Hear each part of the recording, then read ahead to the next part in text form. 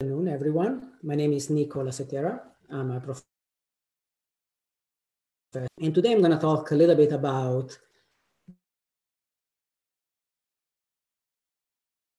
the during the pandemics.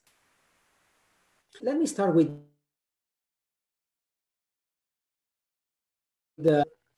so let's consider this woman called Mary. And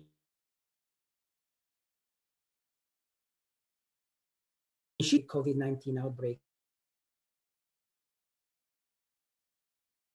That this is going to reach Western countries and North America, and that isolation measures will be in place also here. And so she thinks that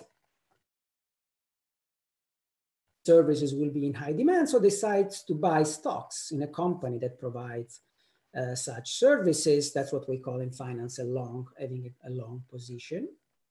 2 months on, so say the end of end of March, sorry, the prices of these stocks are much higher, and she decides to sell and realizes a significant financial gains. Now consider Hannah. She's predicted back in January that it would reach. So the company that produces a very, again, comes the end of March, stock prices for these companies have been going up considerably. She decides to sell and makes a significant profit, a significant capital gain. Let's finally consider Joseph. He holds exactly the same beliefs as Hannah.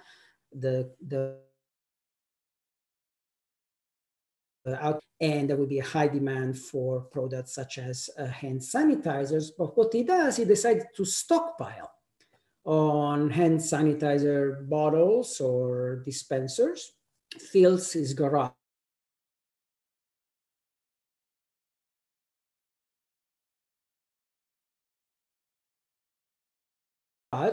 than normal prices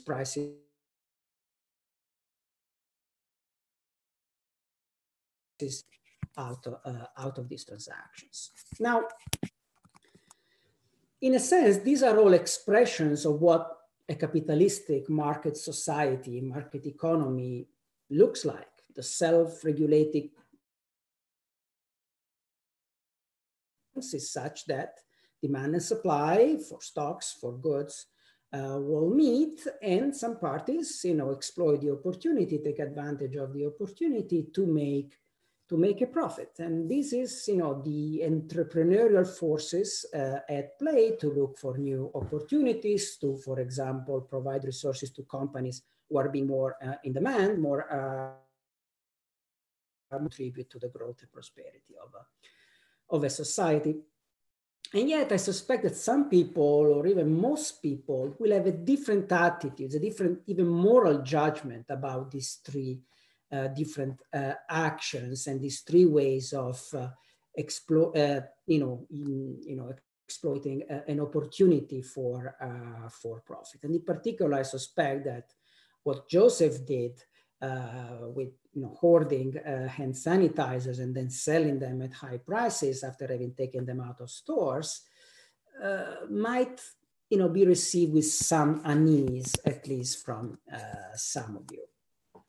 And if you share these feelings, it turns out you're definitely not alone. There is a long tradition in the history of thought about the importance of defining some moral limits to market, and about the importance that markets, economic activities rely on social support and the respect on some higher order principles. We can go as back as the Gospels, and in particular the story of Jesus entering Jerusalem, going to the temple, where traders, money traders, commodity traders are doing their activities, engaging in reasonably mutually beneficial trades between them and their customers. And yet Jesus is extremely upset, turned the tables around and so on, saying, you're essentially blasphemous by doing this in the temple. But we can go to more recent, although not too recent times. We can Think of Adam Smith, who is well known as a philosopher of the invisible hand, so competition and the price mechanisms regulating markets and society. But before thinking and talking about them in a previous book, The Theory of Moral Sentiments, effectively justice, that are the real pillar of society and to which societies have to abide by. And that the moral pressure of social opinion, to quote his words, is individual actions as well in the institutional choices. Even the father of neoclassical economics at the end of the 19th century, Alfred Marshall, expressed similar ideas about what he called the moral pressure of social opinion in directing and constraining market activities. Actually, it's his birthday today, made a fundamental distinction between things or actions that have a price, so they're marketable, and those things that have dignity instead, so we cannot assign a monetary value to them. Sociology Emile Durkheim as well stressed the social dimension of morality, how abiding by certain moral values of a higher order, holds societies together. And in more recent years, perhaps one of the major contributions has been the one of the political theorist Michael Sandel, who focused on the concept of economic justice, not just as being about distribution of goods, services, and resources, but also about the value, including the non-monetary value that we assign to these actions and these resources. I'm going a little fast here, but if you're interested in more reference, line through other channels, and I'd be happy to provide you with more preference. Within my disciplines, economics, the scholar that definitely has considered with more detail and attention the potential contrast between ethical values on the one hand and certain market activity. Pirot is the recipient of the Economics Nobel Prize in 2012, and he introduced the concept of repugnant transactions. So a repugnant transaction is a trade that benefits the parties directly involved who enter willingly, without creating any visible cost or what we might call negative externalities on other agents. But these are trades that third parties, or if you want, society, disapprove of and often try to prohibit or regulate very heavily based on moral grounds. And what are these moral grounds? What are these moral principles that certain societies or parts of societies might see as violated or endangered by allowing a particular market transactions? There could be an issue of coercion, of undue influence versus certain parties in these transactions. Or maybe some parties are not really benefiting, but they are exploited or taken advantage of by participating in a particular trade. Another concern is one of fairness or lack thereof, where we can think of fairness as related to the equal access to certain goods and services that perhaps are considered so essential that they should be available to everybody, for example, perspective of their ability to pay for them. But fairness might also refer to the distribution of the gains of from a particular transaction, even if available to everyone. And that more deeper, there is a sense in which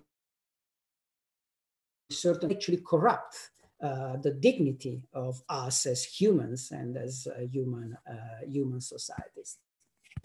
There are many examples we can consider. Perhaps the one that people mention more often are cases where we put a price on the human body or body parts. Think about paying people to donate their blood, their plasma, or even their organs.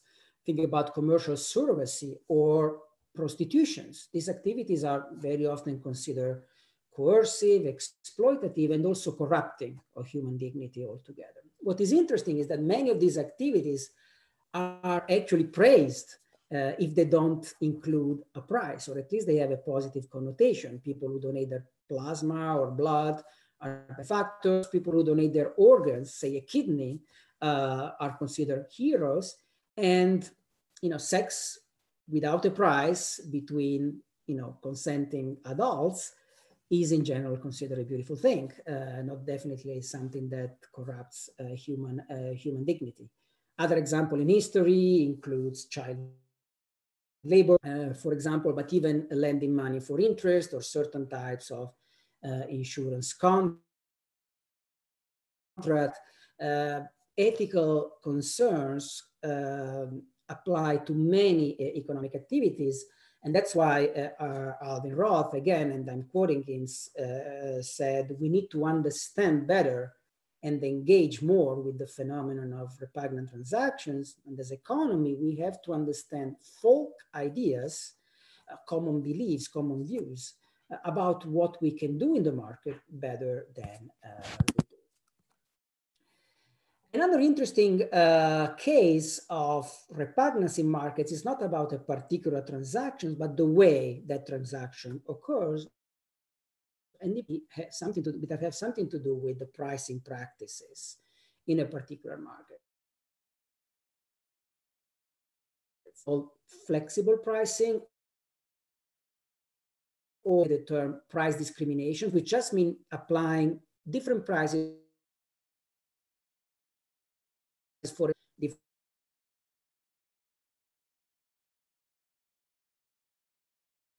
different single number, a single issue of that magazine is without a subscription every single week. In an airplane, and maybe not these days, you might be sitting next to a person who essentially is sitting in the very similar seat, but the prices that you paid are considerably different. There is peak pricing in electricity consumptions. There is flexible pricing in car riding services, Uber or Lyft, where demand is higher in certain moments of the day or because of certain events, charge a little higher for the rides. Just like there are secondhand markets, for example, or ticket scalping, you can call them, for events such as concerts or sport games and so on and so forth. Now, here I'm talking really about markets that are of ethical connotations, magazines, airline, air travel, ticket for concerts and so on. But there are cases where the same practices, pricing, and so leaving the market operate in a sense, receive a much. Let me mention a few examples from Toronto, the city. In the was 2013, and a few years after, 2019, last year, there was a fire emergency on one of the subway lines in the city.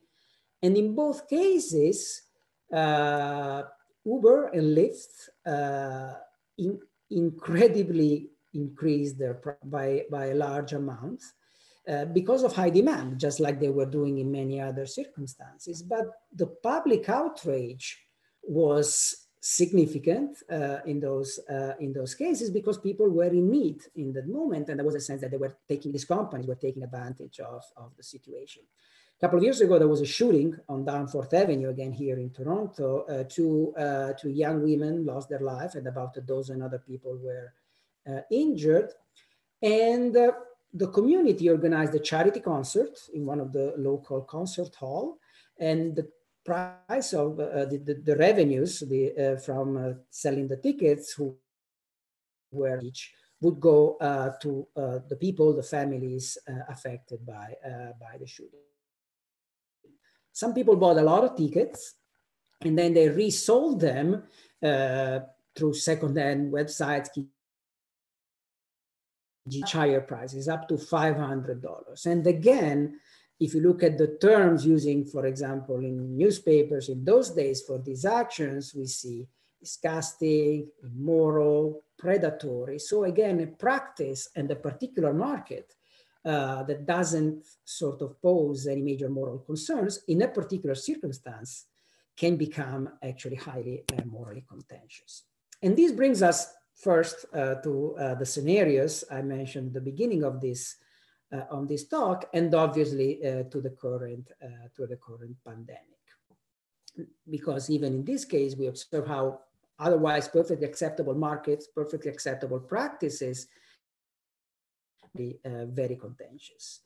So as we know, the COVID outbreak led to a huge spike in the demand of certain products, hand sanitizers, wipes, face masks, also some much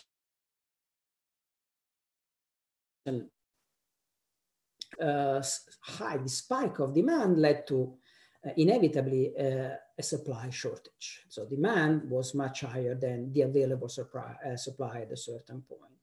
And so there have been several accounts of people hoarding on these products and selling them at many times what we might call the normal price, both online and offline. So wipes were going in some cases for more than $200, for example. There was a vast public outrage almost everywhere in the world, and that led to several regulatory restrictions or legislative provisions. There are websites where you can report, but there are also price caps have been implemented, the shutting down of certain vendors or particular items, more than 1 million, it turns out, on e-commerce platforms, as well as outright public production or control over the production of, for example, sanitizers as a way to speed up supply and reduce the imbalance between demand and supply and keep the prices low. And the public outrage was really driven by moral concerns, moral outrage altogether, especially for two main reasons. One, there was a sense that these vendors were taking advantage of scared, uncertain, frantic consumers at the worst possible time. They were essentially taking away these goods from stores and reselling them at much higher prices. Many people were also concerned about the fairness of such actions and pricing practices in terms of unequal access of goods. Not everybody could afford at that point wipes or masks or sanitizers. Unfairness in the sense of unequal distribution of gains. This was a way to transfer essentially gains toward profits, and also an equal burden. It turns out that low-skilled, low-salary workers are the ones who are less able, less likely to be working from home, so in safer conditions, so they're more in need of some protections and hygiene products. And they are the ones who, because of price hikes, might be less likely to be able to buy and to use these products. On the other hand, if you take a purely economic approach, and in fact, several economist colleagues are still embracing this view in this circumstance, the view is very different. There is a much more positive view of letting the market work its magic, including price hikes, at least in the short terms. Spikes in demand generate shortages. That's one of the arguments. And as such, this leads to rationing. So some people will not be able to buy those products because they will not be available. So who should have them? First come, first serve? Should there be any other rule? Who established these rules? And that's where prices without any regulation are for, right? So without any explicit regulation, prices solve the imbalance between demand and supply by reducing demand because of the high prices. And the high prices are such that those who value a particular good the most, and there's the willingness to pay a higher price, high prices also motivates more producers and sellers to make these products available to the public. So there will be more competition because of this higher incentive to produce, and will then naturally push prices back down to the normal or competitive level, and there will be more products on the markets. It might also be that to produce more, the unit cost of productions go up. You need additional equipment, additional workers. You might use less efficient plants, and so on. And so higher prices just compensate for this higher cost. And also, going back to the demand side, higher prices are also a disciplining device for otherwise irrational or too anxious consumers who would go and buy too much of a product or stockpile on it. And so by having higher prices, they might have less to do that. And economists very often bring examples like rent controls or too high minimum wages are example of failures of regulation, with rent controls leading to a lower supply of apartments for rents or lower maintenance and therefore quality, and minimum wages when they are too high to increase unemployment, for example. And so in general, this view points out to some benefits of letting the market operate freely even in these circumstances. So overall, we see very different views, and each of them you might see people giving credit to. And so some of the proposals that have been advanced or even implemented have been trying to compensate these trade-offs in a sense. So price caps, I mentioned earlier, might be a way to avoid issues of exploitation or unfairness, but they lead to rationing, and so they generate another problems. You can imagine to contain prices, to impose price caps, and perhaps give a compensation or a subsidies to producers so they can have the extra profit needed to have the incentives to produce more. This solve a fairness issue because prices are more affordable, but creates another fairness issues. We are essentially transferring potentially public resources to private producers in the form of extra profits. You can also go all the way to give grants to consumers to buy those products, those who can't afford them otherwise. But again, this would be a transfer of resources to producers and an equal distribution of the gains. In some places, for example, local governors have introduced public production or the seizing of certain factories to convert productions towards certain goods. But again, how feasible is this? How efficient, how slow, or how fast will public production who's going to pay for it? Are we going to pay in taxes or something like that? So where is the gain? Overall, what I wanted to point to with this consideration is that the consideration of repugnance and so of the moral concerns toward market is not free. It implies trade-offs, and this is probably the greatest lessons that Alvin Roth, with his work on repugnance, left us with. And so there are conflicts between different values that we need to somehow balance. And both from a scholarly and the policy point of view, but also from the point of view of constituencies, consumers, citizens, it's important to really consider all these values. And also to consider that repugnance or moral concerns are a combination of different values. And so another crucial aspect here is understanding what value or what values are particularly salient in a particular situation. Are we caring especially about exploitation of consumers? Are we caring about fairness in terms of access or in terms of distribution of gains? And what is more important is going to drive a particular institutional response. And this is why understanding precisely what we care about, what values we care about as a society will lead to different decisions. And this is also why for many of these transactions, from regulation of prices during a crisis, but also those other transactions, paying for plasma, paying for blood, commercial surrogacy, and so on, we see different countries, different jurisdictions having different legislations and so on, because there are different trade-offs, different complex trade-offs to solve here.